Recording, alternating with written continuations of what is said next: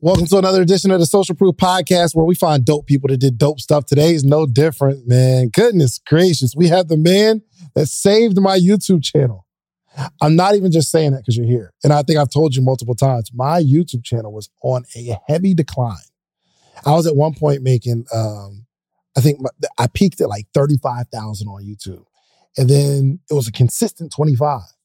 And then it went to like 22, then like 17, and then 15, then like 12, then 11. Then I saw it say like 9 one day, and I'm terrified. So I'm like looking all over the place. Like how, like something's wrong. Something's wrong. And I came to your event, Grow with Video. And literally, there was 3 things you taught, which I'm sure we'll get into, that really changed the game for me. So I got to say thank you, man. Sean Cannell, how are you? Man, I appreciate you. Thanks for having me on, and just absolutely grateful. Man, let's go. Man, I'm here for it. So tell me like some of your like accolades in terms of like YouTube, what you've been able to build for those that don't know. Yeah. I mean, I guess accolades wise, I think we're over 200 million views. Maybe it's 500 million. I think it's 3 million subscribers across channels. I started a channel years ago in like the church leadership space, Think International. We have video influencers, Think Media, a personal channel, Clear Vision Media, Think Media Podcast. These aren't all active, but those are all it's just how long I've been in the game. Yeah, a lot of pain, a lot of mistakes.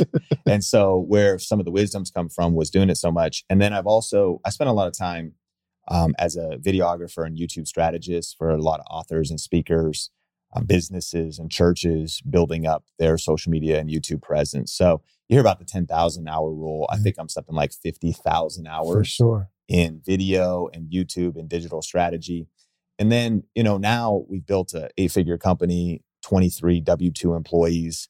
The book YouTube Secrets just came out on 2nd edition and is 80,000 copies sold. So it's the number 1 best-selling YouTube strategy book in the world. So it's really resonated with people and it works. We talk about the 7 C's of YouTube success in there.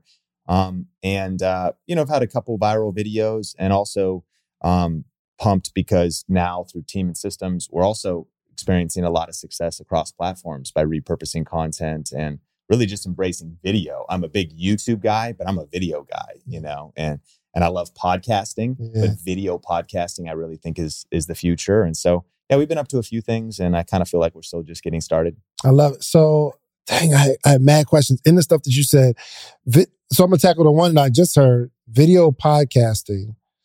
Are you saying a podcast on YouTube or is there something else you're talking about? No, I'm saying a podcast on YouTube. A couple of things that's fascinating is there was a leaked document from Google that was 65 pages or something about their podcasting plans. They hired an executive to focus on podcasting. You can go to youtube.com/podcast right now, which is not much, but it's kind of just a page of the video podcast on YouTube. And they've even invested something like $500,000 into audio podcasts to say, hey, would you start recording? Like Joe Rogan, would you start recording and not just do audio? And so the integration into YouTube channels, I believe, of audio podcasts, like it'll probably be an RSS feed, but also the movement towards Joe Rogan's a great model, is kind of that. Yes, it's an audio podcast, long form conversation, but they turn some cameras on. I mean, and just like you. So I think Spotify's embracing video as well.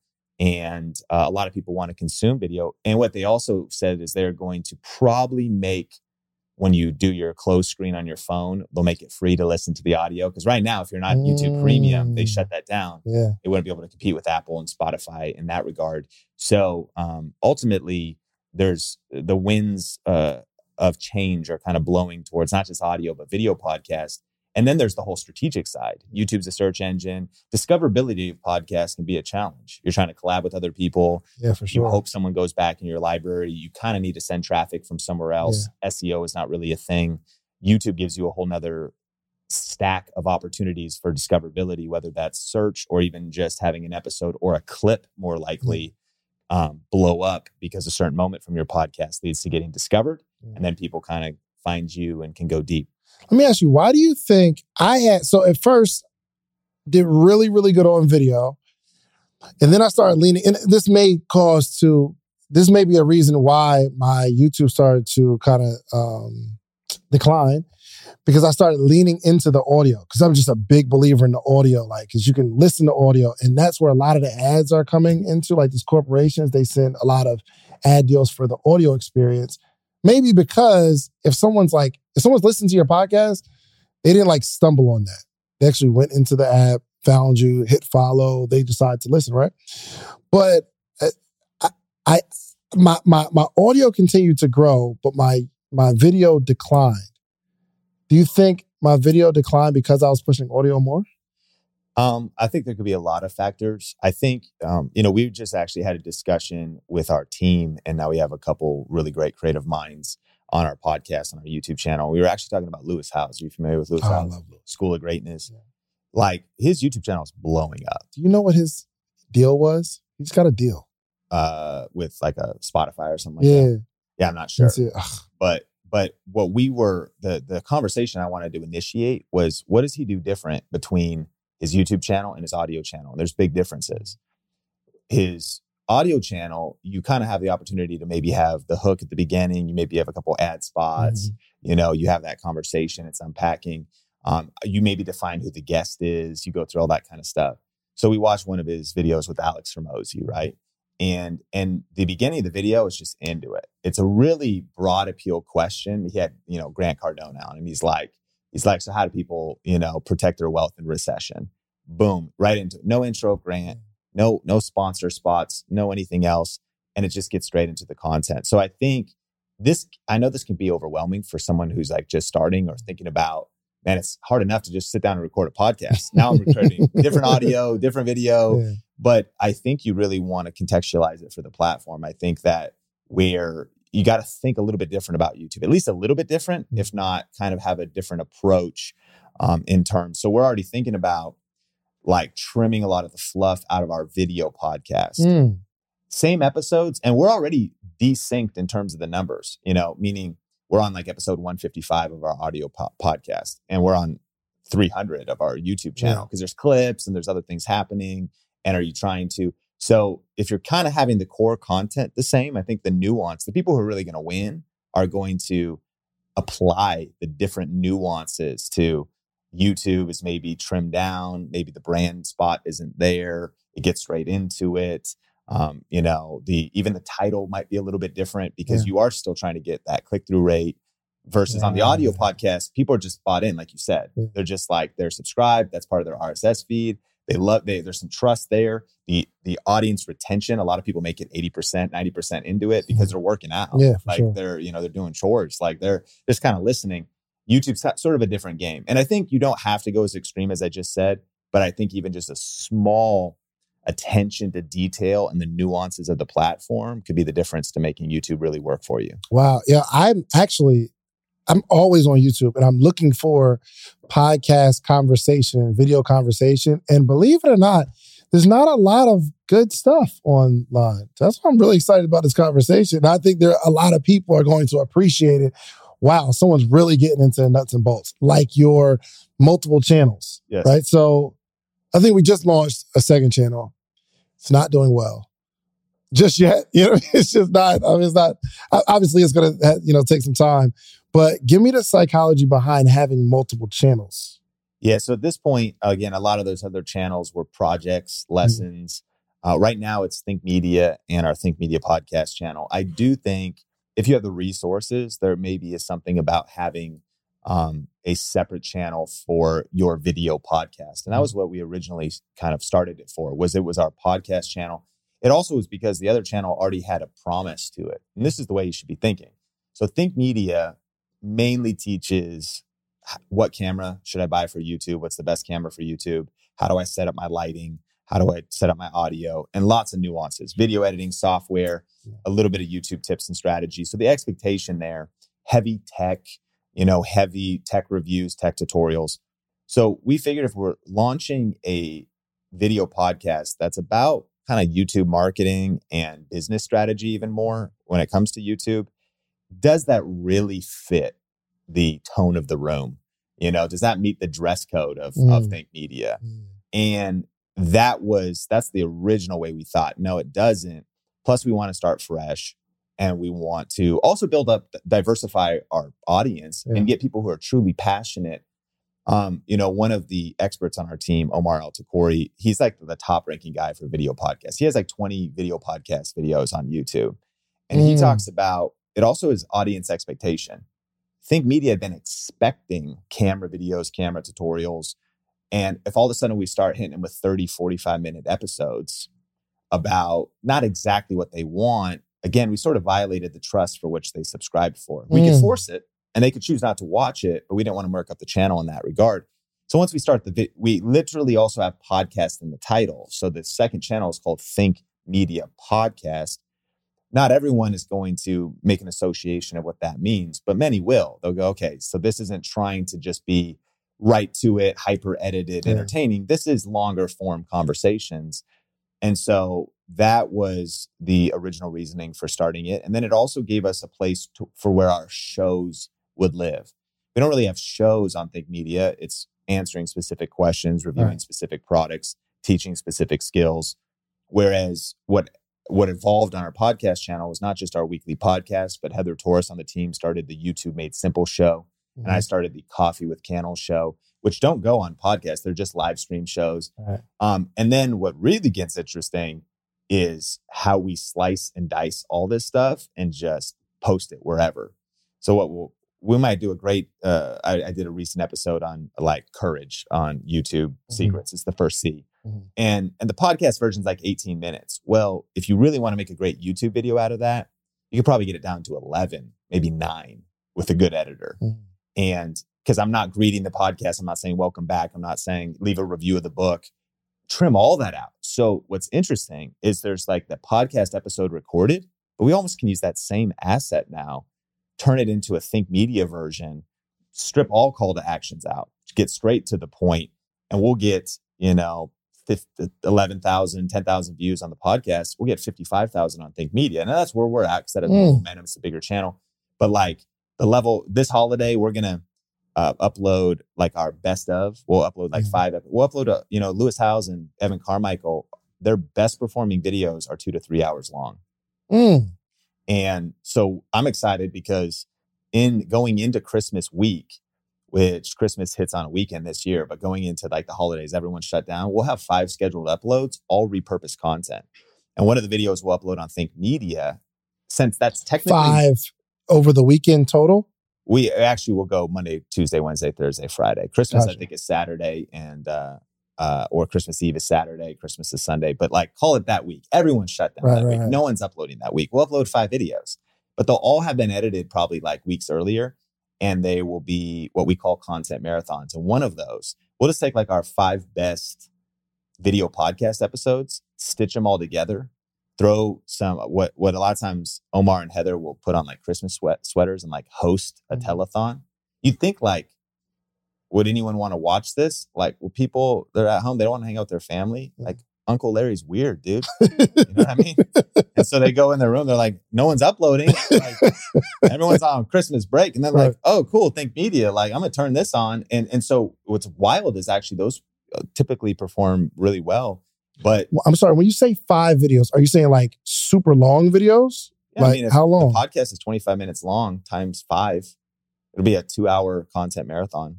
Oh, so you're saying, oh, goodness gracious.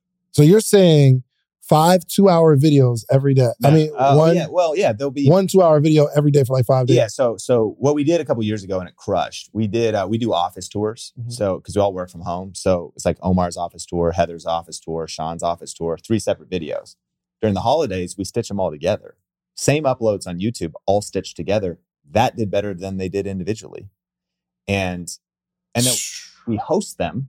So there's like some strategy to it. There's like a hook, like, hey, are you looking for some inspiration for your office? You're going to see different styles. And you have, you got literally different styles. You have, kind of, it's not really like shabby chic, but that's just the word that comes to mind for like Heather. You kind of have that female, whatever. So, and then we time code it out. People can skip around. And, the average view duration of this is only like 12 minutes of the hour and 10 minutes that the video is. But 12 minutes is like triple the average on YouTube. Like the average view duration of a video on YouTube is around 4 to 5 minutes. So if you're holding people's attention as they skip through this video for 12, YouTube rewards that video like crazy. A lot of times we'll get 20 to 30 to 40,000 views on a video. I think that video got 125,000 views. And we done all this work during the year. We just put them into buckets, basically. So we combined office tour videos. You could combine interviews. And we also think about we just group things like microphones, like the ultimate microphone video. And the fact is there's shotgun microphones, there's USB microphones, podcast microphones. So you're taking all the ones you already did and just putting them together. That right there, man, was worth people showing up for the podcast today. I mean, that's... Yo, somebody take all of the women and let's put something together, all of the women and then all of the financial experts. Just remind me that we're going to do that, okay? It's so important that Black voices are represented in Black media for so many different reasons. And the next generation of Black voices and influencers from Black voices can be found on NPR's new collection, Black Stories, Black Truths. Black Stories, Black Truths is a celebration of Blackness from NPR. Each of NPR's Black voices are as distinct, varied, and nuanced as the Black experience itself. In the Black Stories, Black Truths collections, you'll hear stories of joy, resilience, empowerment, and creating world-shifting things out of struggle. And every episode is a living account about what it means to be Black today, told from a unique Black perspective. From Bobby Shmurda to The Wire, Michelle Obama to reparations, there's no limit to the range of Black stories, Black truths. I listen and I'm enjoying these conversations that are for us, by us. Black representation, again, it hasn't always been shared from our perspective. And Black perspectives haven't been centered in the telling of America's story. Now they are the story. In NPR's Black Stories, Black Truths, you'll find a collection of some of NPR's best podcast episodes celebrating the Black experience. Here are a feed of episodes from across NPR's podcasts that center Black voices. It's NPR Noir. Turn on NPR today and hear a range of voices as varied, nuanced, and Black as the country we reflect. Stories should never be about us without us. Listen to the Black Stories, Black Truths on NPR, wherever you get podcasts. And seriously, way, send me a text of that, actually. And that's what Lewis will do is he'll group, because he has such a backlog of interviews, he'll group his interviews into topics. It's up. So he'll go 7 wealth building tips, for getting rich or something like that. And he's had Robert Kiyosaki on and someone else about money mindset. And so he'll cluster those things together. So of course the strategy working, it happens on the other side of publishing a lot of great content. But I would advocate heavily that people are not repurposing and reusing anywhere near enough and not very intelligently, because this content is assets. And the myth is people go, yeah, well, what if someone's in the comments and they go, you already uploaded this, or someone complains and says, man, you're just getting repetitive on the channel. And it's one, I have seen that comment twice. 2, it was 2 comments on a 22,000 viewed video with 2,000 likes. 3, Ricky is living in his mom's basement. Dude, don't watch the video, bro. If you already saw it, it's going to be okay. This is, think about, and where we got the unbelievable term content marathon was, once you take that show like The Walking Dead or something, any show, Simpsons, they do marathons. Yeah. So the shows have already come out, but you can watch them all in one, sequence all together. And guess what your option is? Oh, I already watched them. I don't want to watch the marathon. It's going to be all right, bro. But the other fact is people are also just discovering it, or repetition is the father of learning and the mother of mastery. It's I want to watch it again.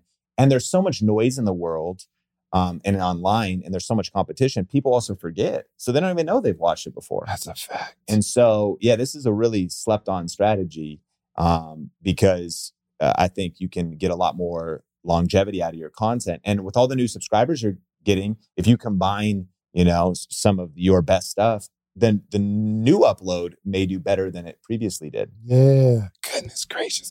All right. So I want to, because I know the people that are your brand new content creators and it's blowing your mind, because we're going to figure out how you got to be this YouTube king in this space to understand it all. But I do have to touch on one thing. You saw Mr. Beast, he got offered $1 billion for his portfolio, but he turned it down, had the audacity to say, I want $10 billion. Yes. Who does he think he is? And his answer will probably be Mr. Beast. What is your thought on this? Like, give me just your whole conversation around. Oh, I think he's absolutely right. I don't think it was audacity. Yeah. I think he is Mr. Beast. I don't even think it was overconfidence. I think that was humility. Yeah. It's probably worth more than 10 million, 10 billion. For sure. I think that was definitely worth, I mean, like, I think he's understanding what his catalogs were. I don't know what the terms of the deal was too, because is it just like his back catalog? No, it probably was, when you get bought out, they buy you usually for a couple of years and you have to keep things going. So, I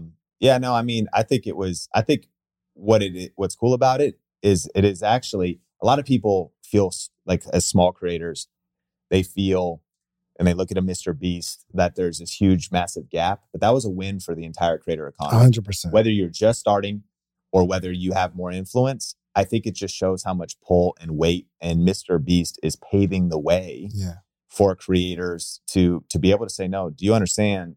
We are the ones that actually have the influence right now. Yeah. Like macro influencer marketing and micro influencer marketing, channels with around 5,000 subscribers or followers, is a better ROI for advertising dollars than banner ads, than billboards, than television commercials. And so the world is still asleep, I think, to the creator economy and to influencers and to content entrepreneurs. Yeah. So I think that kind of headline is just a good thing to actually show the kind of depth that creators like you are building. Yeah. And I think that a lot of creators are still valuing themselves, while most maybe have the mindset to take it. And of course, I mean, respective of... I'd have taken it. Yeah, for sure. But you know what? I don't know if I'd have taken it if I'm where he is right now, because it's not like he's any short of money. Like, if somebody's going to offer you $1 billion, you probably have something substantial. And again, he might be a little bit short of money. Like, the way he runs his business is he runs it on the bleeding edge, and he's been very articulate about this. What do you mean? He just reinvests everything, every dollar for dollar. And they're so pedal to the metal. They're like always running out of money. I mean, the levels of studio he's building, the levels of production. I think even when you break down the Squid Game video, I think it lost money. By the time you even had the brand deal and the AdSense, it cost like $3-4 million to make the video, and it made like $3 million. I think that video maybe lost $1 million. Of course, do your own research, but he really broke down all those numbers. So, hold on, bro. Hold on. You said he's spending $3 to $4 million to make videos? That Squid Game video was like $4 million or something like that. Yeah, people spend that on movies. Yeah. I mean, he had 20 editors and CGI graphics and all that. And that video was extraordinary. Now, I didn't see it. I need to go see it. Now, if you go, but then you go the long tail, and his whole catalog pumps out so much cash. Yeah. And his videos keep making money. And that video also will keep making money. It'll probably be ROI positive eventually. Yeah, for sure. That kind of thing. But all that to say is there's also, as kind of a side note, there's these companies that are paying YouTubers for their back catalogs, like Spotter. And I know Mr. Beast works with some of those companies. And so they essentially, not anything going forward, but they give you a one lump sum of money for your content from the past until now for like a 3-year contract. But these companies are paying like $1 million checks or multi-million-dollar checks. Oh, and just wow. Smaller creators will pay like $100,000 and maybe your catalog's not that big. So one of my friends is like a yoga creator, and they got offered, I don't know if they signed it, but they got offered like $80,000, and they were not even super active. They just had this back library of videos. And what Spotter is doing is they are then going to bypass the YouTube ad revenue system and run their own ads with their own CPM that they're going to sell at their own terms. And they're taking a level of risk, and obviously they got to win. So they clearly think they're going to make more than they're paying you. But the point of it is upfront capital. My friend Anthony O'Neill and I were talking all about this, and he was saying, I've been getting offered this and that for my back catalog. And my question to him was, well, do you need the money? Because, and Mr. Beast has done this, I'm not sure the exact details, but his mentality is get cash, reinvest, scale, and keep pushing it right to that bleeding line, as opposed to, he's not trying to exit. He's super young. I think he's single. He's outside. Yeah, he's not trying. He's like 10 is what I would take now. Yeah. I'm taking this thing to 100 billion. I think he wants to build the next Apple. He wants to be $1 trillion company or something. I mean, so that's his level of thinking. But all that to say is knowing your worth, thinking about what's your catalog worth. No one's offering me any money for my back catalog. You could. You may not have hit their radar, but there's like 5 different competitors. I probably wouldn't recommend doing it, right? Because if you're able to generate cash, it's a risk. Of course, they're hoping they win. They might lose, sure, but over 3 years' time, and then it's what do you plan on doing in 3 years' time in terms of how that activates your back catalog? Yeah, I don't always want to go to the club, but I want somebody to invite me. Yeah, I don't ever go, but I want the invitation. I want somebody to try to, because then it's cool content. Somebody offer me some money for my back catalog. Yeah. Somebody offer you money for your back catalog? We talked about it at VidCon. Yeah, VidCon this year. I spoke at VidCon. That's when I met those guys. And so, but I haven't really pursued it. Yeah. Okay. Got some business cards and stuff, and we should talk and all this kind of stuff. And I mean, I think it's worth considering. But again, future is forward. It's like kind of how much self-confidence do you have or belief in where your brand will go in the future? For sure. This creator economy, man. I want you to kind of like dig into that. Because like I go to the high schools, and maybe years ago, I would go to the schools and I say, hey, what do you want to do? I'm going to be an attorney. I'm going to be this, I'm going to be that. And now, even more than sports, which used to be a lot of sports, is like, I want to be a YouTuber. Yeah. So they're joining this creator economy. What exactly is this creator economy opposed to some other economy? Like, what's it compared to? Well, Signal Fire did a creator economy market map, which revealed that there, at the time, and I'm sure these numbers are higher, that there was 50 million active content creators. They called 2 million professionals, which means they earn 6 figures or more per year, which would tell us that there's millions earning 5 figures on the long tail, and thousands or hundreds of thousands probably earning millions. Those dollars are also only attributed kind of to creator economy revenue sources, meaning YouTube ad revenue, brand partnerships, maybe affiliates.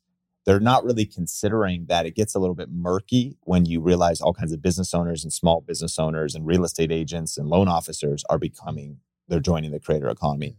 But what they discovered was that this is the fastest growing small business type. And that's a wild quote. And everybody who requotes it, they always say it's one of. The way the market map wrote it said it's the fastest. The fastest growing small business type. Oh, the people. Okay, yeah. So more than opening up a coffee shop or a Subway franchise or getting licensed to be a freelance CPA or something for people are becoming creators and making a living doing it or earning extra income doing it. And so when we think about creator, are we predominantly saying YouTube creator? That would speak across the board. Instagram, TikTok, podcasters. There was a report done by The Tilt that calls them content entrepreneurs. And then it gets into, it could be artists selling their stuff on Etsy or any of the different products you'd sell on Etsy, podcasters, business podcasters, people in entertainment, video, all the different modalities of content creation. And when they also say the creator economy, you could study a whole bunch of articles on creator economy startups.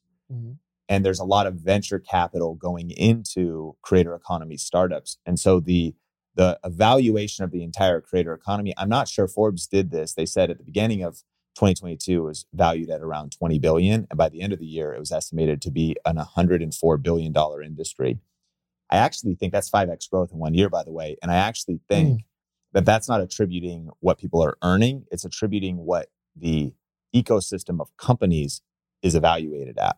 Those companies include Adobe, Premiere software, Photoshop. It includes things like Patreon. That is a SaaS product that allows, as they take 5% from the creator when people donate to support them in the community.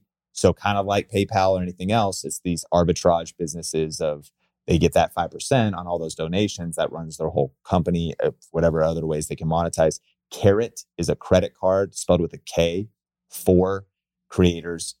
and they give you your credit line somewhat predicated off your follower amount. Wow. Because maybe banks don't understand the creator economy, but they're going to give you more and they try to give you preferable terms or whatever.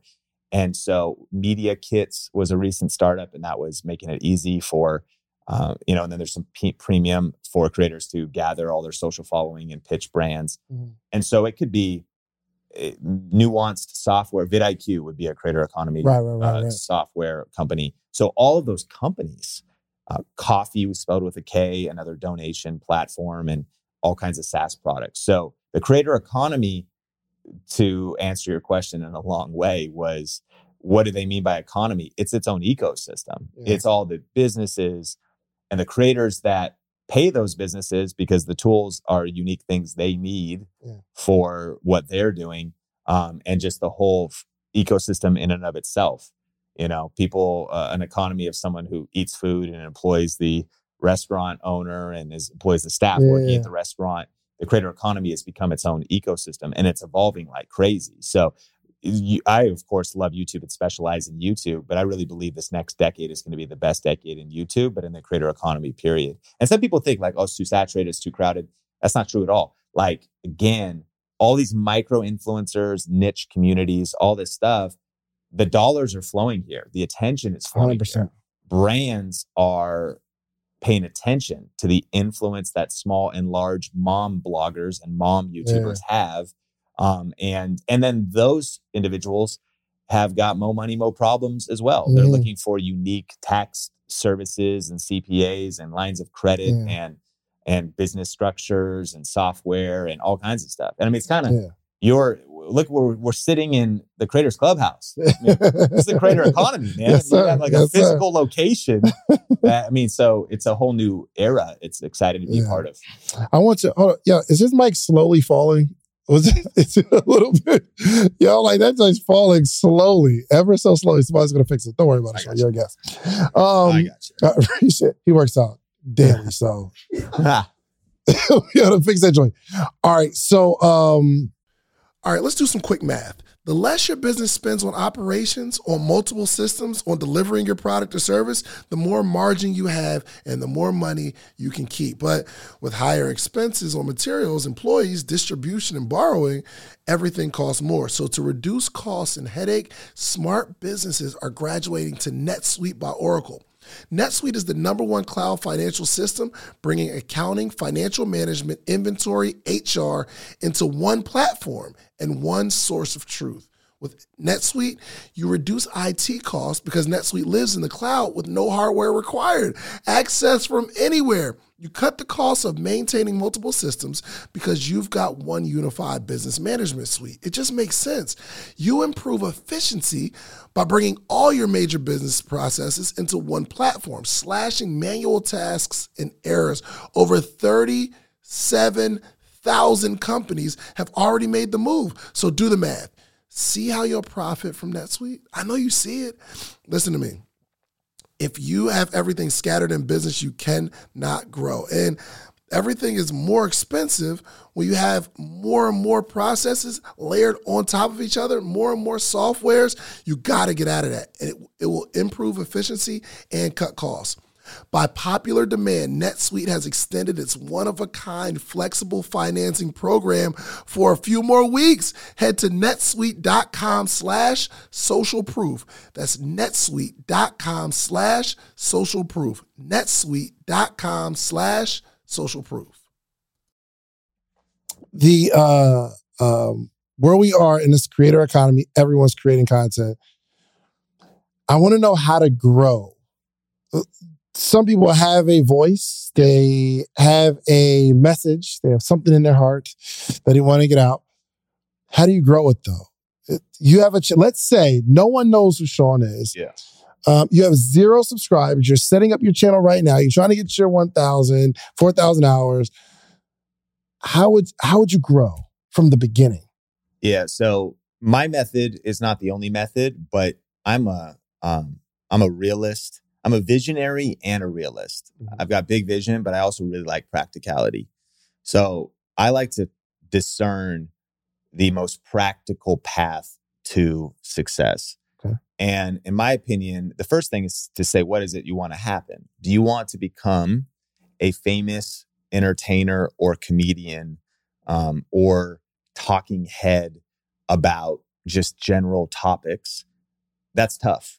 Yeah. I don't think that's that practical. I wouldn't talk someone out of it, but I think that how do you grow? You be incredibly charismatic. You have incredible points of view or the way you talk about things.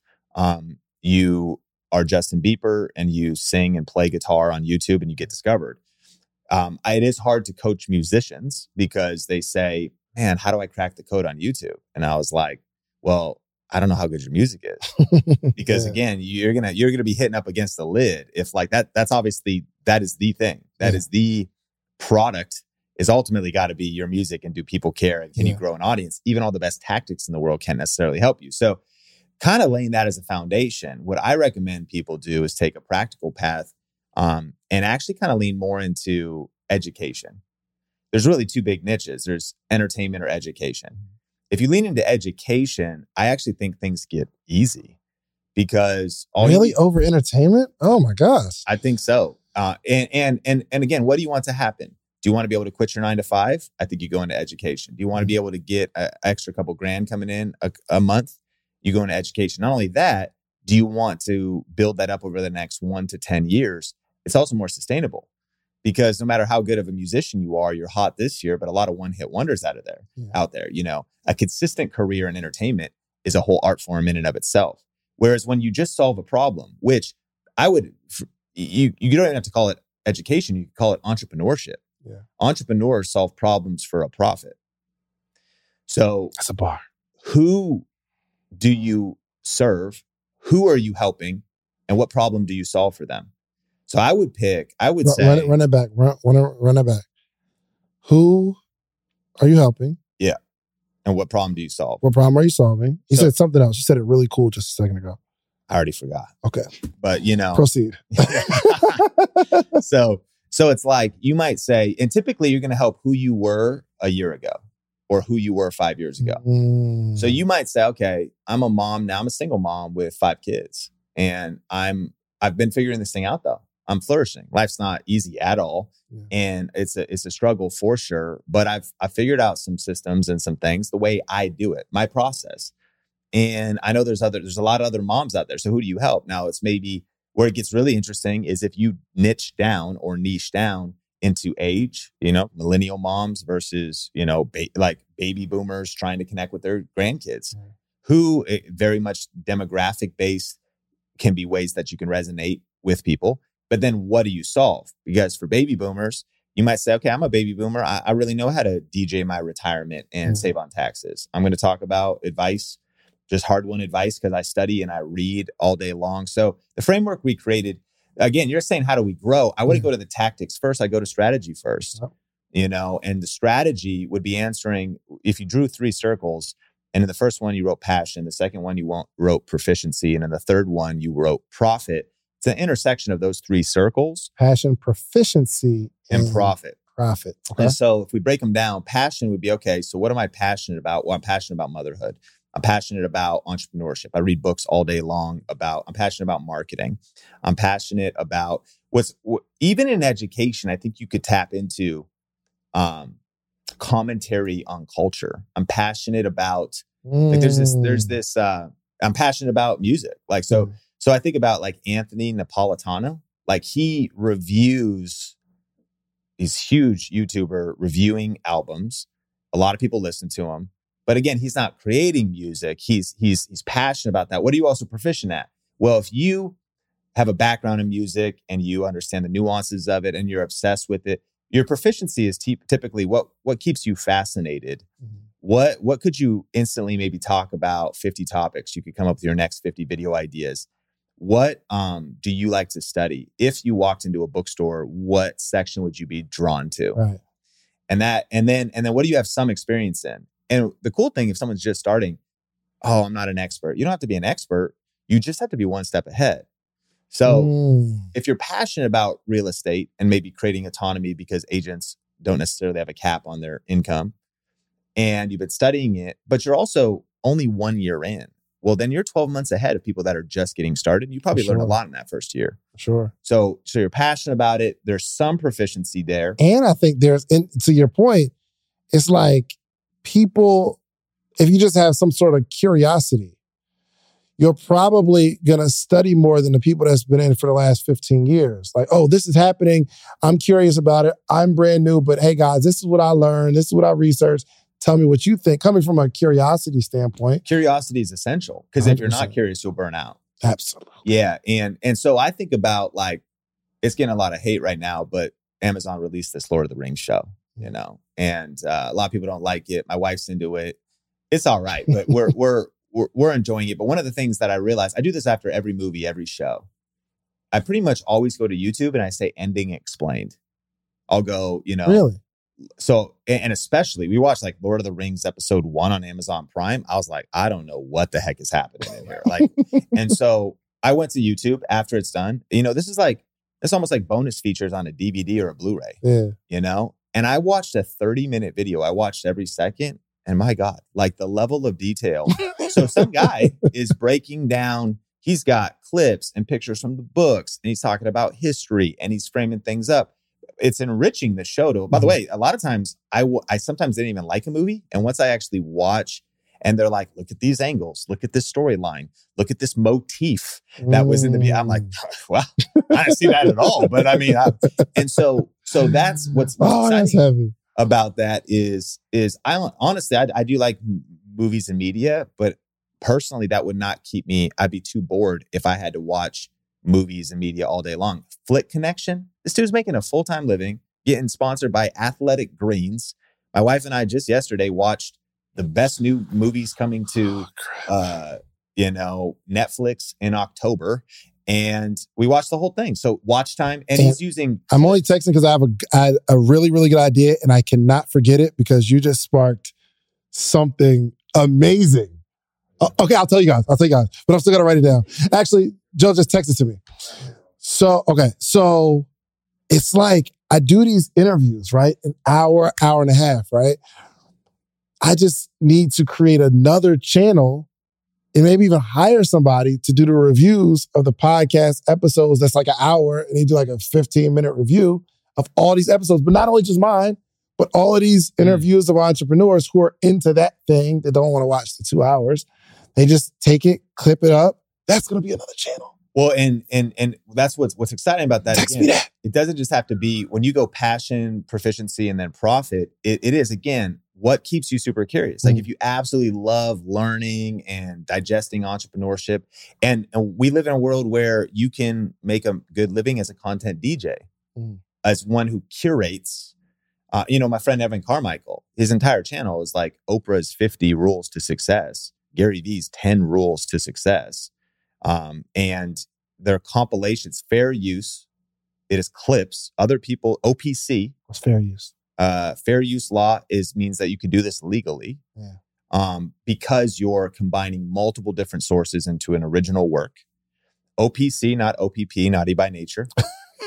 OPC, other people's content. Right. And you can use other people's content legally if you're on camera, you're the DJ. And so Flick Connection, he's playing all kinds of clips. Like he doesn't have light kits and gaff. He's not making all this stuff, but he's just talking in a room. But the video is very interesting because he's showing you the trailers and the clips. And I'm watching the Lord of the Rings summary, and it's a rich media experience. This guy didn't create the media, but he DJ'd it. And he obviously is obsessed enough. I don't want to go read 10,000 pages of J.R. Tolkien, all the niche books and research the things and figure it out. He did that. So if you are passionate and it keeps you curious, you can monetize that passion. And then profit would be, how am I going to make money at this? So how do I grow? That goes back to, if you pick the right thing that's based on your passion and you do have some proficiency at it, then you also pick the right business model. Now, maybe the ambition isn't a particular amount of money, but if it is, and you want all three of the P's, then you would choose the vehicle. You might say, man, I can't decide between these three passions. Well, then you ask, which one are you strongest at? And then you ask, which one will get you to your financial goals? So maybe you're like, well, if I start this real estate channel, I do love it. I think I could be into it for the next 5 years. I was just talking to my friend Levi from living in Dallas, And he was saying, he called it affiliate marketing. Mm-hmm. He was like, I have the best, most lucrative high ticket affiliate marketing program ever. He's an agent in Dallas. His YouTube channel attracted $1 million buyer. That's a $30,000 commission. And I was like, shoot, dog, you know, I'm at $3 on Amazon. Right. I was like, you know, at $30,000, that's how much we make an entire month in Amazon on the best month. I was like, that is a better affiliate program than, you know, Amazon. Hold on. You do 30,000 a month on Amazon? Yeah, we do like 25. Word? Yeah, we've had almost 41 months. Because you're reviewing cameras and stuff. At and there's scale. Yeah. At a big scale. And we're good at things. Yo! What's up, podcaster or soon to be podcaster? Get ready to level up your podcast game because the #1 podcast education summit of the year is back and it's bigger and better than ever. I'm talking about the 2nd annual podcast summit happening on July 4th and 5th in the content creation capital of the world. You already know, ATL, baby. Atlanta, Georgia, going down July 4th and 5th. 2 full days. Imagine this. Imagine you getting all the game you need to take your voice, your brand, your business to the next level. Imagine getting all the insider tips. Imagine getting all the know-how that you've been craving for the last 2, 3, 4 years where you're talking about you're going to start a podcast, but you haven't yet because you don't have the tools, you don't have the tips, you don't have the tricks. I don't care if you're just starting or you're a seasoned pro. This summit has something for everyone. Picture you mastering the basics of setting up your podcast or unlocking the secrets to grow your brand on social media. We're not just talking about podcasting here. I'm talking about you want to build a long form catalog, whether it's skits, movies. We got people talking about script writing. This is an incredible experience. Imagine discovering the art of securing these lucrative sponsorship deals. And that's not all. Learn the ropes of creating a pitch deck that has sponsors knocking down your door. But wait. There's more. This isn't just a summit. This is an experience. I'm telling you, rub shoulders with industry leaders. And you got to network with the other people that are doing what you're doing. All the guests that have ever been on Social Proof Podcast, I'm giving them a free ticket. And in exchange, they promise me that they're going to sit down and do short interviews with you. We got podcast booths for our VIP members where you can sit down, pull somebody to a side, and you're going to create content in real time. I know what you're thinking. How do I get a part of this podcasting paradise? Well, it's simple. All you have to do is head over to podcastsummit.com, grab your tickets now. But hold on. Because I have something really, really special for you. I got a little treat for my early birds, people who take action. The next 20 listeners and only 20 listeners who get your tickets right now, okay? I'm not only going to give you 20% off of whatever ticket level you get 20% off. But if you use the promo code Big Deal, it'll take 20% off immediately, but I'm also going to allow the first 20 people listening to this right now to be able to bring a friend, bring a teammate, bring a partner for absolutely free.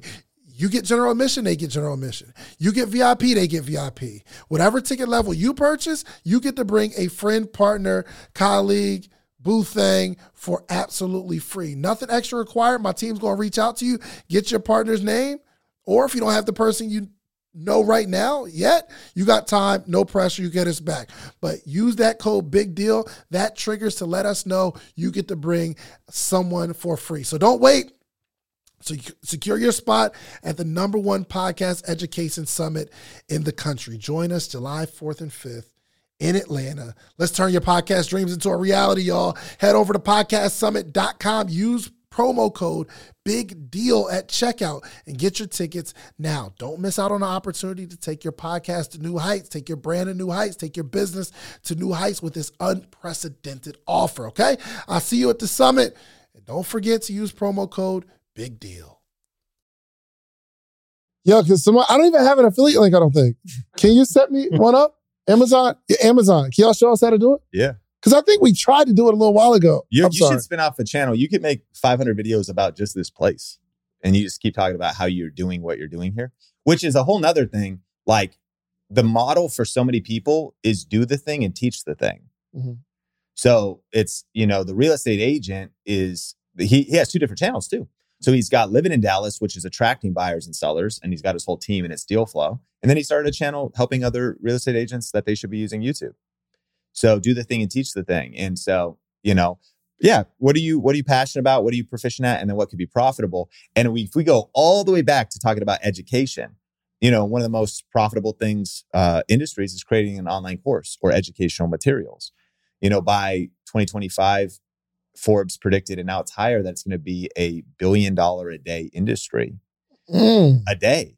That's $365 billion a year. And those numbers are going up now because the pandemic changed everything. Those came out before, C19. And so ultimately, if you're in education, because no one's really going to buy an online course if you're entertaining. But if you were, by the way, back to the musician thing, what I tell musicians is they say, how do I get discovered? How do I get my song out there? If they've got the chops and the skills and they're super passionate, curious, proficient, I say what you should do is teach how to build your home studio, because you already spent 30 grand, 50 grand on your studio monitors and your mixer and all your different stuff and your mics. And if you know how to use Fruity Loops or whatever these different softwares are, and you know how, and you even are familiar with how to upload your song to Spotify and all these other things, you might not make it as an artist. Yeah. Like, no disrespect. I mean, it's so competitive, but you put out a channel like that, and not only a couple things happen. I think maybe it already would be a tax write-off for your equipment, maybe. But now, like, you could write off all the gear you're using. You've started a separate small business. You can affiliate for all that kind of stuff. You can be someone who's helping you do the thing, but you're also teaching the thing, and teaching the thing is going to be more lucrative. $25,000 a month from Amazon affiliates. Yeah. Not including the revenue from YouTube, not including sponsors. This is not including our other affiliate programs. What do you mean? I mean, vidIQ, Epidemic Sound, Rev.com, Adobe Premiere software. That is a real strat. Oh no. Okay. All right. Let me step that up. Okay. I got to step up that end. I in terms of growth, back to the growth, right? So we're teaching the stuff, and I'm a big believer that you have to be good at it. What makes you guys good at it?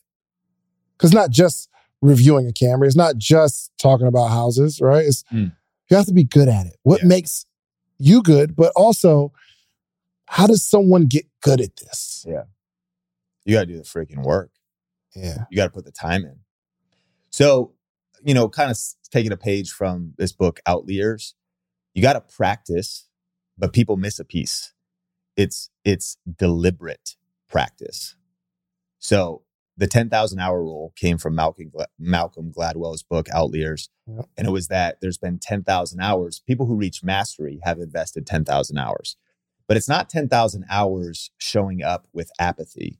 It's not 10,000 hours passively listening to YouTube videos, thinking they're going to stick, but you're not even really paying attention. Mm-hmm. There's a difference between the person who is shopping online for clothes they can't afford while they're listening to your show, while they're kind of distracted and texting back and forth and fighting with their girlfriend, and the person who turns on your show, puts it up on their desk, shuts out all distractions, gets a big old thing of water so they stay hydrated, gets a big old thing of coffee so they're locked in, opens up a journal and takes notes as you're teaching through your show. It's two different people. That's a whole different level of deliberate practice.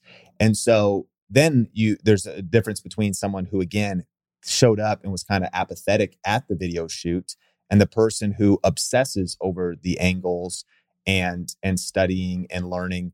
And so, as the founder of Think Media, maybe thinking I'm doing too much. You know what I mean? Maybe thinking I'm doing too much, and I'm obsessed. Yeah, it's just obsession, guys. Obsession is a good word. I think obsession is a key. So, I started video in 2003 for my local church, and thank God for my youth pastor Jeff Moores, because he handed me a Canon HV30 camera with mini DV tapes and Adobe Premiere software, and he said, start making youth videos for the youth group. There were 16 kids in the youth group, and these things would play Wednesday night, and they were terrible.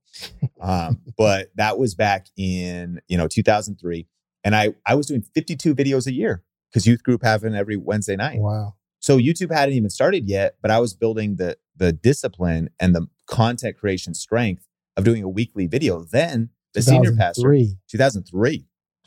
Then the senior pastor goes, hey, these aren't that bad. You should do these on Sunday. I'm a volunteer. That's a whole nother side of the conversation. So like, I start now doing a Wednesday night video and a Sunday church news video. That's 104 videos a year. And I did videos for like the stewardship campaign and some other stuff as a volunteer.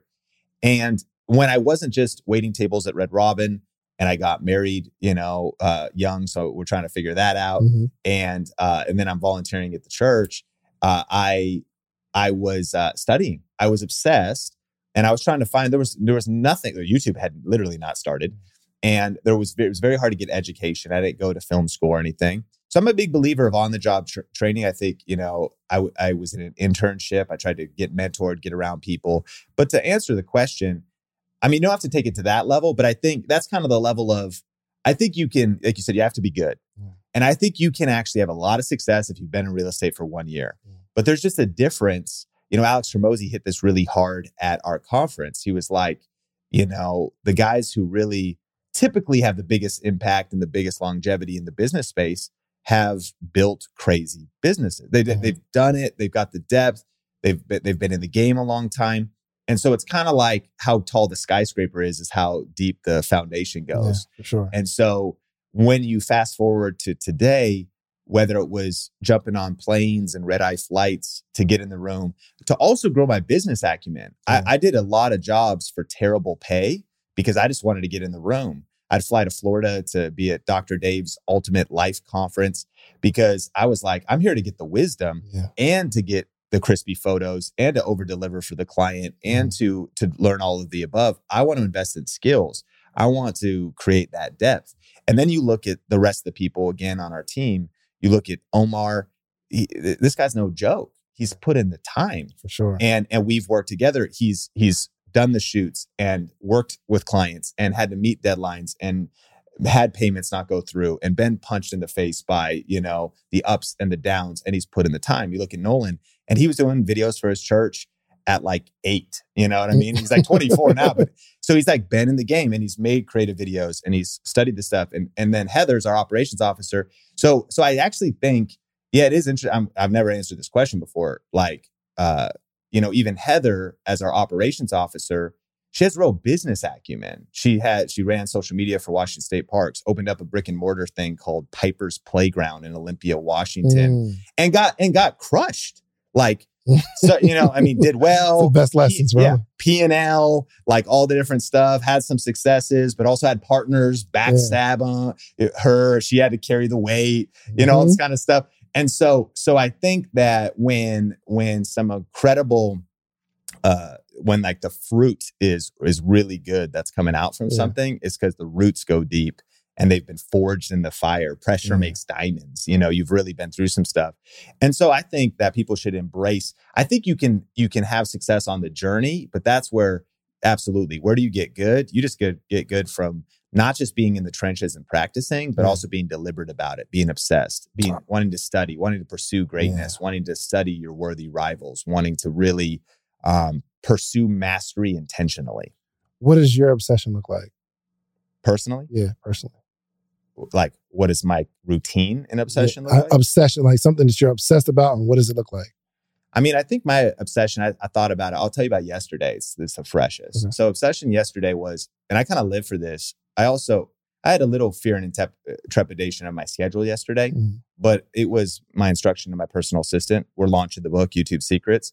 So I had a 6 a.m. interview with Anthony O'Neill because he was at 9 a.m. on the East Coast. And we got this baby. And my wife likes to go get her coffee at Dutch Brothers. So we schedule the whole morning. So I get up, I put the baby in the front pack. I'm trying to have my coffee hit. I got to shower. I got to get ready. I'm going to show up on camera. And this is not my typical routine. Your family's traveling with you? No, we're at home. Okay, gotcha. Virtual. And so she goes and gets her coffee. I jump on with him. Immediately after, I got another one with this Office Hours Live co-author, Benji. We do another one. Then I have this Wellspring group. It's like a faith-based mastermind and prayer group.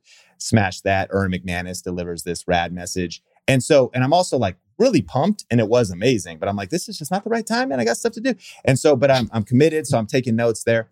And then the day continues to compound. I do another podcast with Levi. But I say all that because, I mean, people got to work. That's what I do. But then I sit down for lunch. I just go to my backyard and I turn on YouTube and I start to study very intentionally. And I'm studying daily financial news from Michael Zuber, one rental at a time. And I think you got to have self-awareness. God's given me this mind. I'm like a psycho when it comes to like content and information, I think. But it's also what keeps me curious. Yeah. You can't even get me interested if I don't care. Yeah. But whether it's about business, leadership, operations, finances, and I'm also trying to fill in the gaps for things I don't know. Like I'm not great at this new era of real estate, bonus depreciation, cost seg. I'm growing into things. How do you reduce your tax liabilities with a, $10 million company, et cetera? And so I'm trying to get skilled for the next era. How do you have difficult conversations in the next level of operation? My biggest problems is what directs my level of study. But my punchline is I'm in the midst of it. Even when I've gone through all the things, on lunch, I'm not even watching like clips from The Office, although we did last night. My wife and I, we were going through some of the highlights. I'm still like, I'm grinding and I'm grinding on top of the grind. And then I get back, shoot a few more things. And then I had a web class. Again, typically would have happened on a Monday, but we were flying out here. Yeah. And so I had a web class. And then after that, I sat down, and this is what is so fresh, is now I got my son next to me. We don't usually let him have his phone all day, but once it's 5, he likes YouTube Kids. And then I've got my other 1-month-old on my chest, and I'm outside and I'm studying more. And what clicked in my mind, which this isn't meant to be judgy of our team or whatever, but what clicked in my mind was, I was like, I don't know if our team is studying like I am. And I don't expect them to, by the way. But I was just wondering, I was like, I wonder if people, how do you have so much time to do this? I'm so busy. How do you have time to learn as much as you do, or you study as much as you do? Yeah. Well, I got my son right here. I got here, and I got 30 minutes while my wife Megan came into town. And I guess, your brain could be fried after a day like that, or so on and so forth. That was another 30 minutes. Yeah. And I wasn't just eating garbage. I was studying more, learning more, and even kind of unwinding with just more, more content. So I think that's what obsession. I thought I was weird for that, bro. My unwind is like, yo, let me just sit here and learn this. Like, get this. Like, I'll have a question about something. Yeah. Right. And the stress is the fact that I have the question and I don't have the answer. And if I ever get a chance to if there's ever a moment where my wife and my baby and my daughter aren't in the room, I want the time to learn the thing that I've been stressing about all day. Yeah. And that's like my decompression. And then I started thinking, is this a sickness? Yeah. It is. It's a gift. Oh, no, it's not a sickness. It might be a sickness, but I think it's a good sickness. It's a virus that'll lead to success. And so, and of course, it'll be phone off, focus time with my family, et cetera. Sure. But then when my wife and kids go to sleep, I'll a lot of times put on my noise canceling headphones and I'll listen to some more stuff. And by the way, one other thing I'm super passionate about is that the Bible is, I absolutely love Bible study. I think my next era, I want to talk about actually biblical principles of success, Proverbs, and so on and so forth. What does obsession look like? I've probably read Proverbs 1,000 times, more or less a chapter a day. I buy all the commentaries on it. I buy, if I get into a subject, I buy every book on the subject. So one of the, and this is the subject I'm most passionate about. So any decent biblical success laws book, I will purchase that book. So there's this book on the unfair advantage because we have the Holy Spirit. There's this book on Daniel Rabbi Lapin's biblical laws of success. There's 25 biblical laws of success. And I'll study when I worked for Dr. Dave. He was kind of doing similar stuff. There's this guy, Bob Harrison, Dr. Dave. I studied everybody in the space. I'd figure out and I'd listen to something, and I wouldn't go through maybe their entire courses, but I'd buy everybody's curriculum. I'd look at everybody's YouTube videos. I'd study through everybody's stuff to a degree. I'm just curious who's gone before me. And I'm coming up on 39 now, but you could go back, 15, 20 years even. And I was that guy. Yeah. I was on eBay buying John Maxwell and Chris Widener communication CDs and actually studying it. This is funny. I was thinking about this literally yesterday. I was like, man, people buy courses, but they don't even watch them. Yeah. I was like, that's kind of the secret. It's like you also, you have to watch the course. Yeah, for sure. Even more is the secret is take out a journal and take notes. Yeah. And as life gets busier, my life's never been as busy as it is now, especially with the 2 kids. And so it's harder than it ever has been. So how do you got to be obsessed. You got to have that success virus. And you got to just be like, I can't shake it. Yeah. I'm on lunch. Hey, y'all, I ain't gonna lie, man. They sent me this Eufy lock. Think about being on the couch. Someone rings the doorbell. Your child left their key at school, and they need you to get off the couch to open the door. Well, you don't have to do it anymore with this Eufy lock. You can open, unlock, see who's at the door all on your phone. It's super easy to install. You can set up with just a Phillips screwdriver, no drilling required. It's keyless entry, so it's no more fumbling for your keys when your hands are full coming from the grocery store. 0.3 second fingerprint recognition. Listen, you put your fingerprint on there. You don't have, even if you got your bags, you put one finger out there, boop, you get to unlock your door that way. No battery anxiety. You don't have to worry about the battery dying. Quick charging, it's incredible. Also, passcode unlocking and remote control with a 2K clear sight camera so you can see who's at the front door. You're in control anywhere from the app. Enhanced night vision. It's absolutely incredible. No monthly fee either. So unlike other brands that charge a monthly fee, you have recordings locally, and you don't have to pay for the storage. Customer support is on 10. Listen, Eufy is on standby for you 24/7, so you can enjoy a worry-free experience with an 18-month warranty, all backed by our professional customer service team. Listen, you can contact them anytime, telephone, email, or live chat. Okay? Listen, you need this Eufy lock. You need to look it up. All you have to do is go to the official website, Eufy, EUFY.com. I just ordered mine, okay? I love this product. It is incredible. It's a game changer. It makes life so much easier, right? So if you have a video doorbell already or any smart lock, it's time to replace it. It's time to replace it. So listen, search Eufy, EUFY, video lock. Search Eufy video lock. That's EUFY video lock. Or visit eufyofficial.com/video lock to see how you can gain complete control of your door. Okay? You can get a complete control of your front door, your life, back door. Incredible. Okay? So search Eufy, EUFY video lock, or visit eufyofficial.com/video lock. Is In that between two other things. Is that something you can teach? I mean, because I think people want results without that obsession. And I don't think they truly understand, especially if you're teaching, unless you say you have a crowd of people, you want to teach them the stuff to do. Yeah. But you know for a fact that nothing I teach you is going to work unless you're super upset. Unless, like, after you clock out from work, right?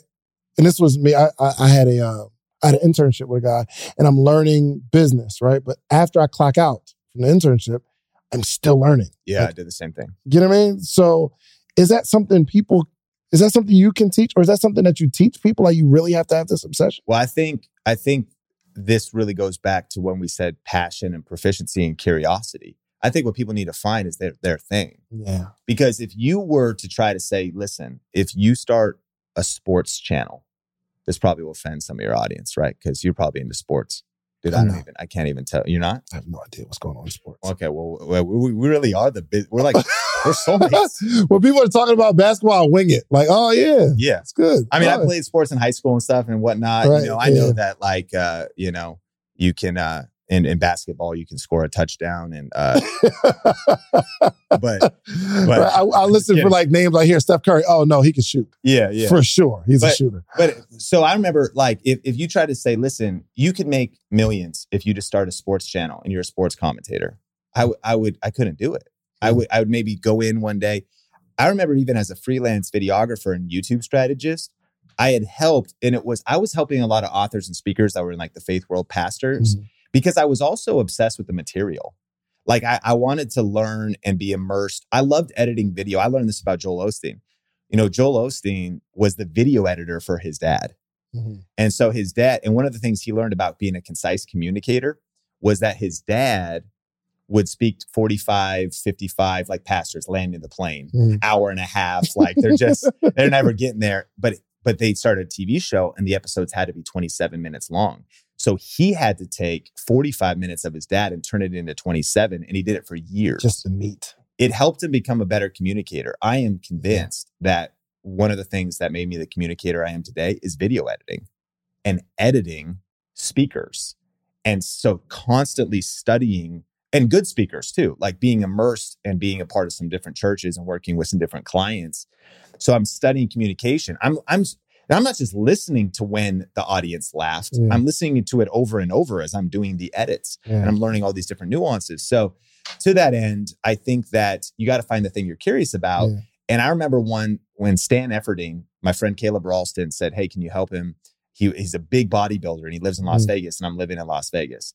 And I remember he comes over to my house. It was super weird. I have like this little wooden chair in my kitchen. He's like 10 times the size of the chair. I think the chair is going to break. And we're sitting there like doing a consult, and he's got all the money in the world. Like, and he wants to. And I remember at first I was like, this is another client. I'll do some stuff for him. And a little bit of time passed. And I said, "Hey, Stan, let me just give you your money back. I'm just not going to do this." Yeah. Like, because I can't even I couldn't even really get my mind wrapping around. I could eventually figure out what videos he should make, what titles he should have and stuff, but I just didn't really care. Yeah. So I think things come alive, and I was like, yeah. So I think really things come alive when what does keep you curious? If you're endlessly fascinated by Harry Potter, Lord of the Rings, or whatever, movies, music, if you just go deep into people's catalogs and all the different stuff, like I don't think anyone has, but like, why has nobody started a YouTube channel about the Wu-Tang Clan? That's endless content. Oh, endless. I mean, not just the original 9 members, but I think there's 1,000 affiliates globally, at least 500 different like real niche MCs. Yeah, for sure. I think 25 years in it. There's Hulu specials. It's just that much content, but somebody have to be passionate about it. For sure. And if they were endlessly curious, then they could monetize that curiosity, monetize that passion. And so I think curiosity. I think the other thing is, when it comes to that determination, is you probably do need some kind of a spark. Yeah. But I think people can get there. Yeah. Yo, you said something so clutch. It just made sense. Because one of the hardest things to find in a video editor is somebody who can find the bar, find the video, the part where this is going to be amazing. So to be a communicator themselves. So I think that was because you find somebody that like can edit videos like looking, but that's the most frustrating thing in the world, because like you can't like, and why don't you know that this is not good? You know what I mean? Why don't you know that this is like, no one's gonna like want to watch this. You know what I mean? So I have my editor, when they come on, I'm like, yo, just give me 6 clips and I'll probably choose 1 or 2. Because that's the hardest thing. But what you're saying is someone being a communicator can find why this is going to resonate with someone because they're a communicator. Yeah. Dang, that makes sense. Communicator, I think a marketer and somebody who understands the audience, which a good marketer would understand the audience. The creator who understands the viewer best wins. And the creator who understands the platform best wins. So we just actually hired an outsourced guy who's pretty good. We'll see how good it goes. He works for Graham Stephan as well. He chops up the iced coffee hour. And he's given us 31 TikToks. And specifically TikToks. Now we own the content, so we can use them anywhere. But what I'm noticing is even that is an art form in and of itself. Yeah. That's Gen Z, man. You know, I'm an elder millennial, and I get it too, I think. But the proof is in some of the views. And he dropped one of these, the hook, like what is the first word said in the piece of content? Even if those are said later, do you move those to the front to give it context?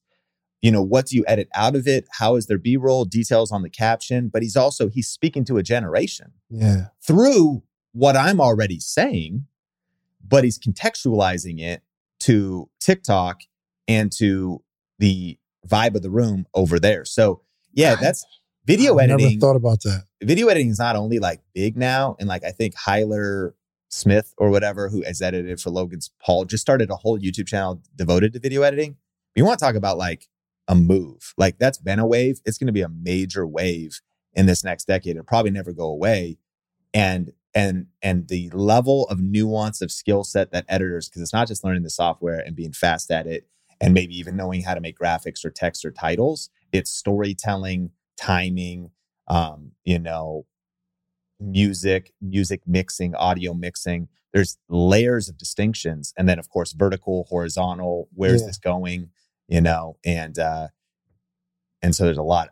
We may have discouraged some content creators this episode. Like, oh my gosh, I thought I was just making content. I'll just make some videos. This is the mastery episode. I mean, it's just something to commit to, you know? I think, again, because by the way, my whole message too all the time is like, you got to just punch fear in the face, punch perfectionism in the face, and press record. Yep. They go, yeah, but do 50,000 hours first. I mean, it's both and. Like, you can have so much success in the journey, I think, by just committing.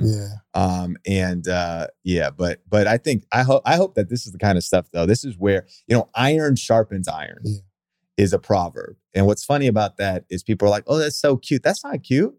That's pain. Yeah. That's sparks. That's friction. I don't want iron sharpening my iron. You know what I mean?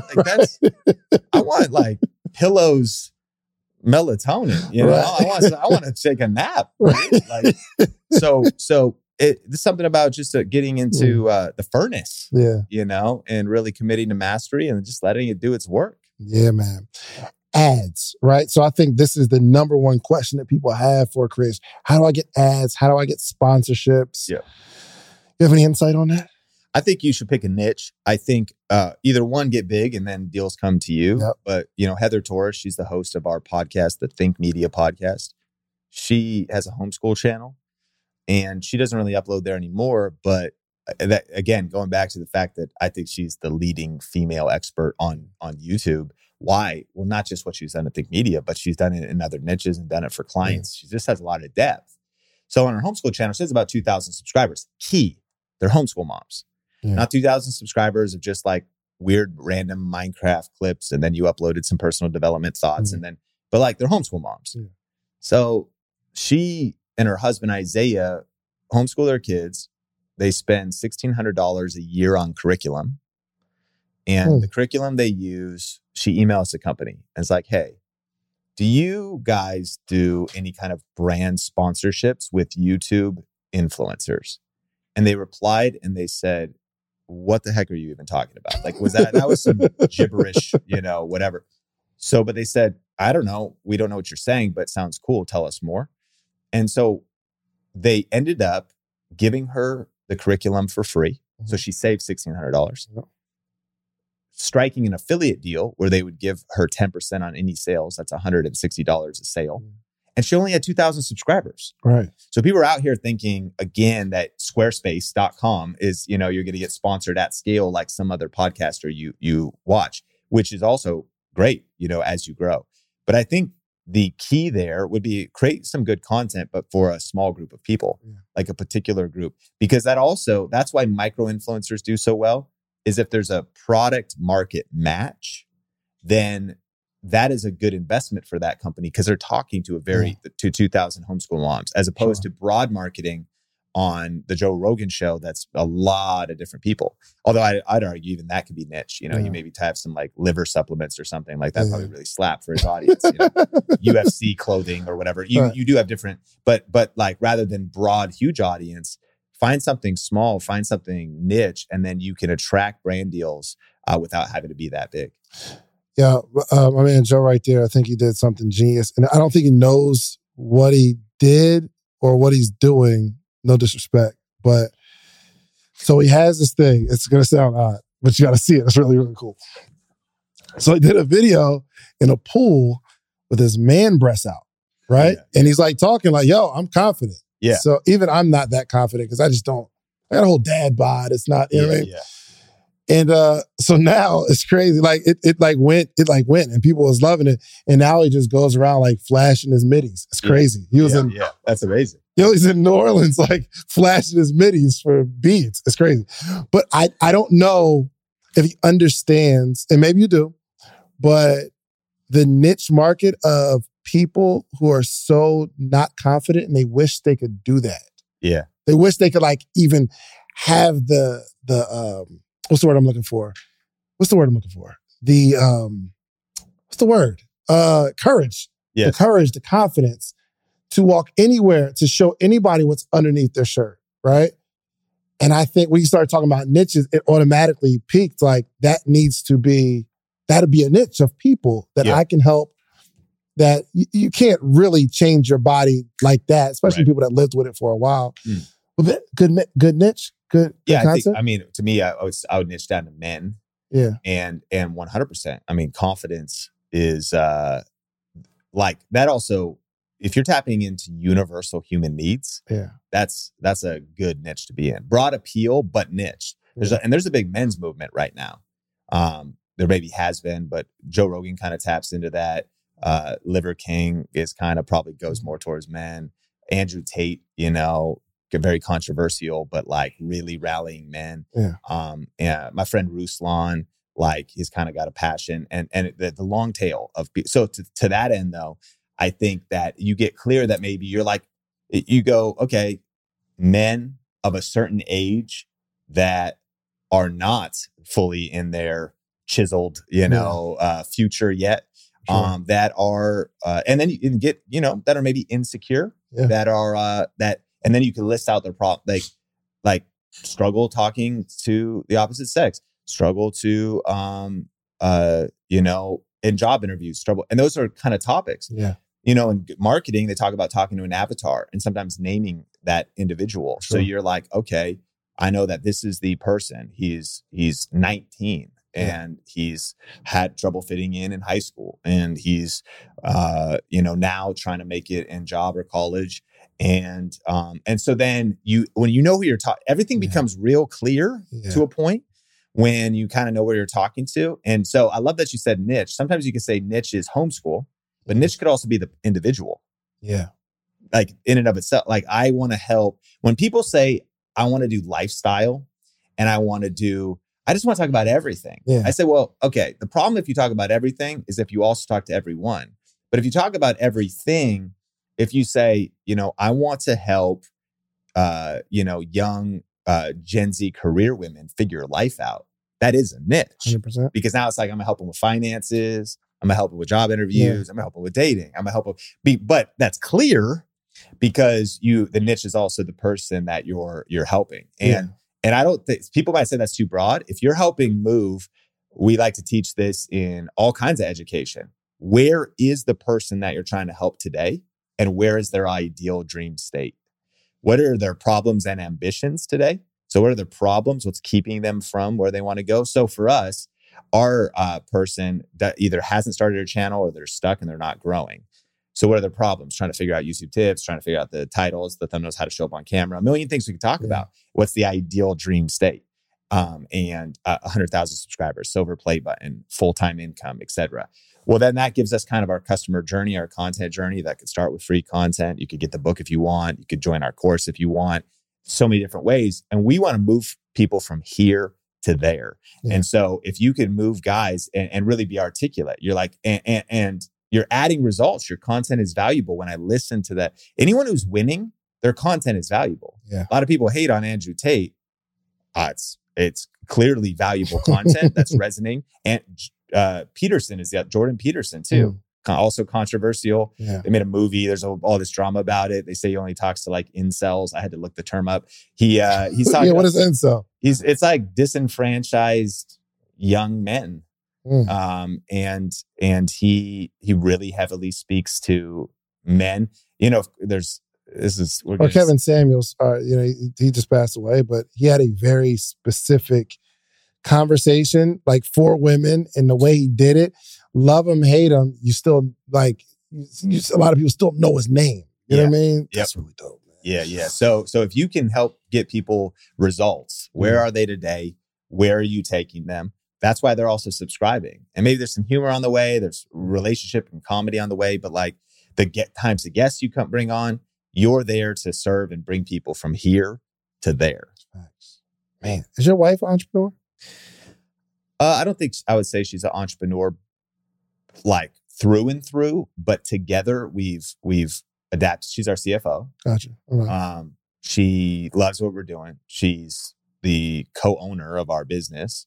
I'm definitely the driver, and she has grown into, she's a killer person in our business, but I would be the visionary founder mentality, you Gotcha. know, whatever. And she's ride or die. So, I mean, she's like, let's go. So, For sure. I think that a team entrepreneur to that, you know, linking up, we make a really great team, and she's unreal. She's amazing. Good. I want to know if you, like, your perspective on why these platforms are giving these creators so much money, right? So why would Spotify give Joe Rogan $100 million, or why did they call her daddy Alice Cooper? Why did they give her $60 million? Kim Kardashian is starting a podcast. Did she? Yeah, just heard that announcement. I don't know the money. Rick Ross just got a deal. Wow. This is like before they even start, obviously, because they got names. Yeah. And he announced it already, but I think, but we're in a battle for market share. But that much money, $100 million. Game of Thrones. But I'm saying, let's say $100 million. He gave Joe Rogan $100 million to be exclusively on Spotify. Yeah. Where are they trying to get money off of that? Are they trying to make their money back, or obviously you want to make their money back, but how? Well, it's speculation for me, but you know, sometimes the way these companies are being ran is I got a friend who's the one of the founders of Pray.com. It's like a $300 million company, been, you know, with 10 million paying users, 40 million users, free users total. Software as a service, you know, and these Spotify is similar. Yeah. You know, I'm a Spotify premium payer. I don't think there's a way for Spotify to get more money from me. It's about users, period. You know what I mean? It's about total users, churn, how many users can they keep? And this is the streaming wars is the same thing. Netflix, Peacock, like, you're not only in Hulu, but not only do people cut the cord on cable, but they're going to cut the cord on Netflix if the catalog. Yeah. And it's I'm so confused, man. I pay more money. My streaming service bill is bigger than my mortgage. I mean, like, because we sign up for like Showtime one time to watch like Super Pumped about Uber, and I like just never cancel. Right. So, Right. Today I am a part of 58 streaming services, and Goodness gracious, $10,000 a month. I don't know. But all this, but what is that? It's content. Mm-hmm. They're trying to lock down exclusive content for attention for users to be committed and to listen to the platform. If you love Joe Rogan, either one, they get ads, they get to pump you ads, True. or two, you become premium so that you don't have to listen to ads and you can listen to all of his content on the platform. And then, but all the way back to what I learned from Pray.com is he was like, man, when you're in these companies that are like venture backed, it's a different world than a bootstrap company. Mm-hmm. And what you're trying to do is you're taking multiple rounds of funding. You're trying to pump the top line users. All these software companies, their EBITDA, which is like, you know, your net income, earnings after taxes or whatever, you know, is a traditional company in like industrial niche would be worth 2 to 3 EBITDA. Mm-hmm. So if you made like $1 million net income a year or whatever, somebody buy the company for $3 million. Mm-hmm. These software companies are getting like 10, 20, 50, 75. And so, and the people who start them, they're trying to go to IPO. Now, I think Spotify's already public. I'm sure they need profit and different things, but I actually am just lobbing out a lot of information that, for sure. My understanding of it. That's why, though, I think. Right. It's not like us. We get a book, we pay $3 for it, sell it for $20, $17. Yeah. We're in the money. But they're thinking, we'll dump $100 million for notoriety, brand. We bring in a certain group of people, and then it's like a 20x or something like that. It's Game of Thrones at a whole nother level. Yeah, and I'm sure it's got an ROI, but in some cases, it doesn't ROI in the same way we think. Yeah. It's who else can they attract maybe to the platform from that? Because Twitch is doing the same thing. Twitch is trying to get people, game streamers exclusive, and they lose their contracts and they move to YouTube. And so, yeah, it's trying to get talent signed, and they're also trying to play probably a bigger game of what does monetization look like in the future and all this kind of stuff. So, yeah. I do got to ask you too, you had some amazing speakers at your event. I mean, people that I didn't know who they were, but now I'm in love with them. Yeah. Alex Hormozi. Yes. I didn't know who it was, right? I'll be in my like own little, something like my own black world. You know what I mean? I don't really know a whole bunch of black people. But Alex Hormozi, amazing, right? Patrick Bet David is just, he's a monster. Yes. It's crazy. And what's her name? She's amazing. Oh, what's her name? Vanessa Lau. Vanessa. Yeah. She killed it. Yeah. Yeah. And then you got Gary Vee, right? Did you have relationships with all these people beforehand? It was mostly relationships. Gary, I was on kind of Gary's radar. Gary shouted out YouTube Secrets. Really? Yeah. Benji visited his office and Gary's like, buy the book. I mean it. And he had his whole staff read it too. Oh, wow. His YouTube team. My friend Caleb worked for him at the time. So still, we had to pay Gary's keynote fee. Of course, you can negotiate, but we just paid the full fee.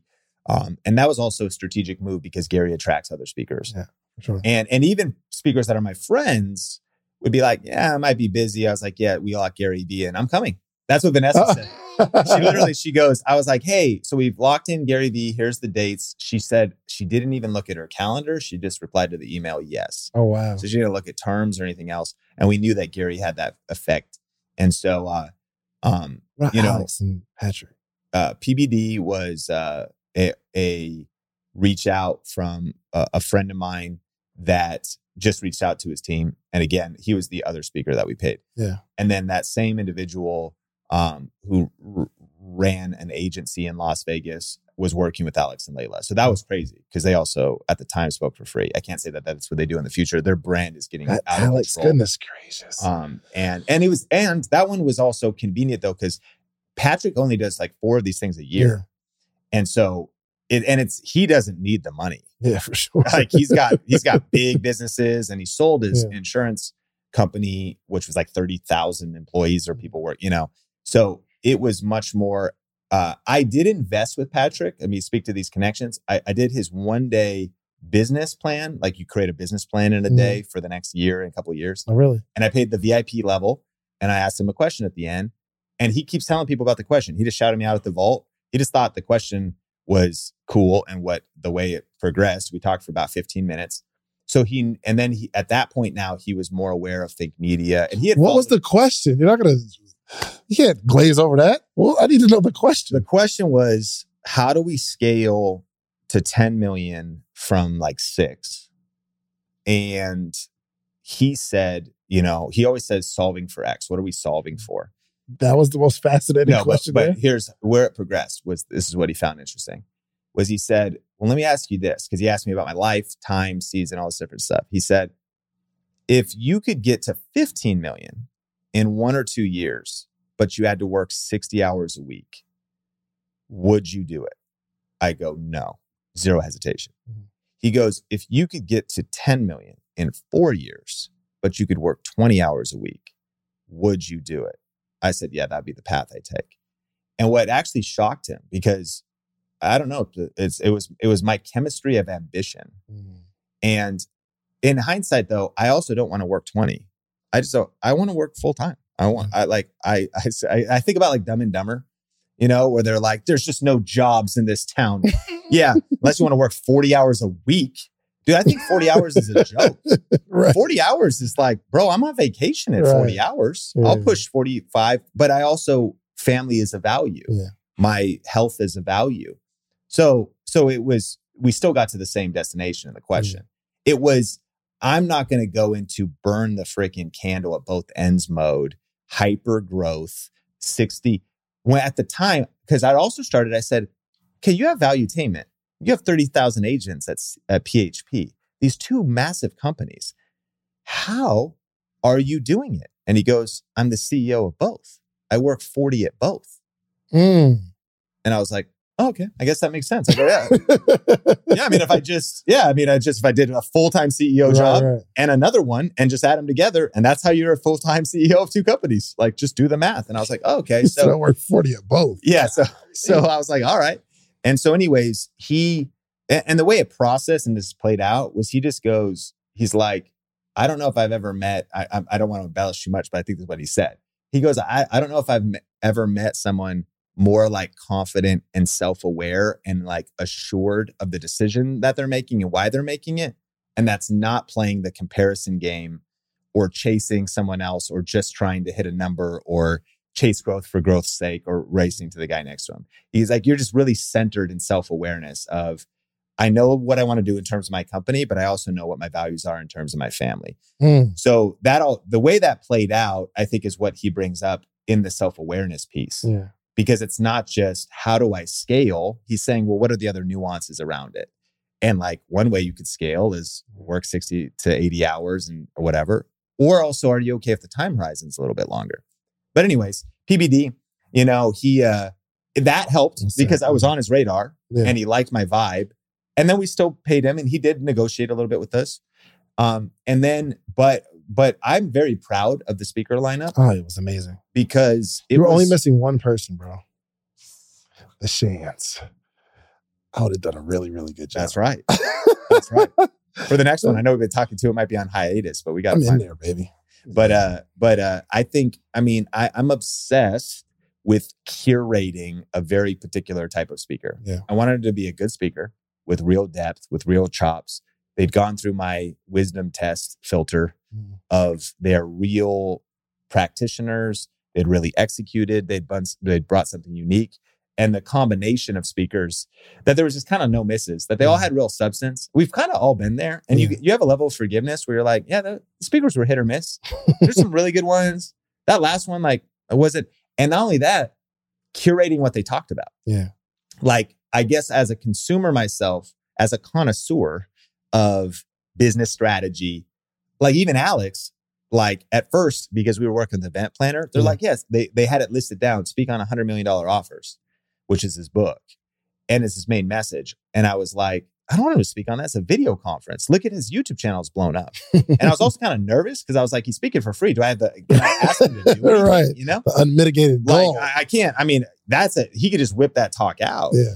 Same thing for PBD. PBD made a custom talk just for that room, for that environment, based on the detailed information I gave him about what he should talk about. Same thing with Alex. We're DMing on Instagram and I go, hey, I know you're listed for $100 million offers. I know you're busy. I know you're also not getting paid. I know you're bringing some weight to this conference. So here's my demands. Could you actually speak on, how you grew your social from like 0 to whatever it is in such a short time in your content strategy? And even as he talked about it, he's like, so Sean told me to speak on something I don't think I have any authority on. He's like, take it or leave it. He's like, here's what I did one time. Right. I don't know if it'll be repeatable or if it'll work for you. That was like his opening.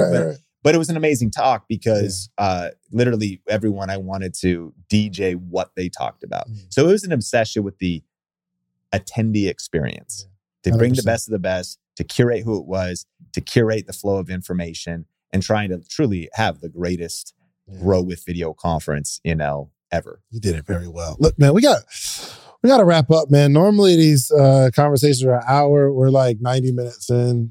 So this was like, deep. Oh my gosh, my favorite topic though. Goodness gracious.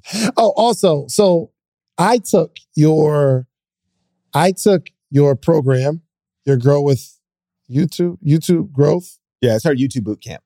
I don't even know the name of it. I was like, yo, here, just take the money. And it helped grow my channel. Yeah. I would definitely like for you to offer it here, and we'll have a link for them, right? Yeah. But can my friends get a discount? Yeah, absolutely. Like Okay. we can just put it in the show notes and we'll figure out all those details. Social proof.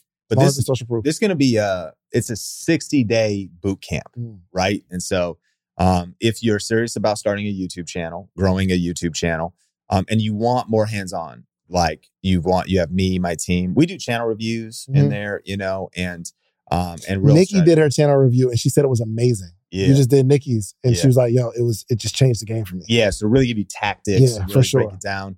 And then, you have also like our included in it is our Video Creation Made Simple workshop with Omar and other people on the team. So we're talking about like, hey, what camera? How can you look best on camera? Yeah. How should you use the gear you already have? What gear? So kind of just, we have some, like the book is do it yourself. Read the book. For sure. This is done with you. So we're going to kind of walk with you through a 6-week or roughly 60 days.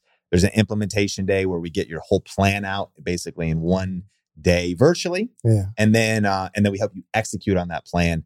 So not only do you have the promises that by the end of it, you've posted 5 videos. Yeah. And even if you've already posted videos, like 5 Think Media style videos, like 5 videos, but deeper than that, you've learned the skill set so you can repeat that process off into the moon. And it's been crazy to see the results people are getting 100%. and stuff. So yeah, check out the show notes. It's called the YouTube Boot Camp. And we definitely hook up a discount for Social Proof. We'll have a link. Type in the code Social Proof, man, and get you some love.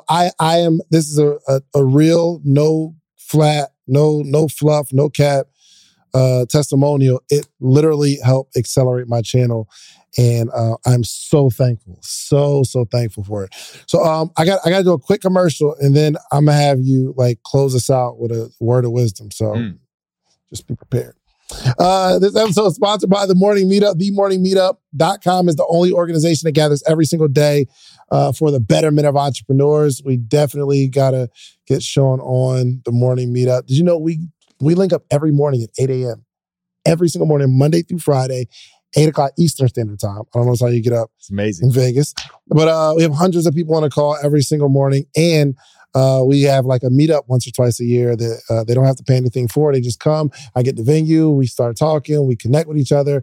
And it's just an amazing experience. So go to themorningmeetup.com, join the book club. And join us. $79 a month. Or don't even do the $79 a month. Just do the $3.99 for the whole year. And I'll talk to you every single weekday for a year. I'm on the call every day because I love it and I'm obsessed with entrepreneurship. Okay.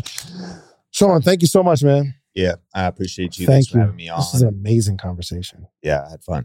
Yeah, good, man. Let everybody know how they can follow you and support what you're doing. And then you got to close us out with a word of wisdom for that creator that's out there. I got something to say, man, but I just haven't started. So you can close us out.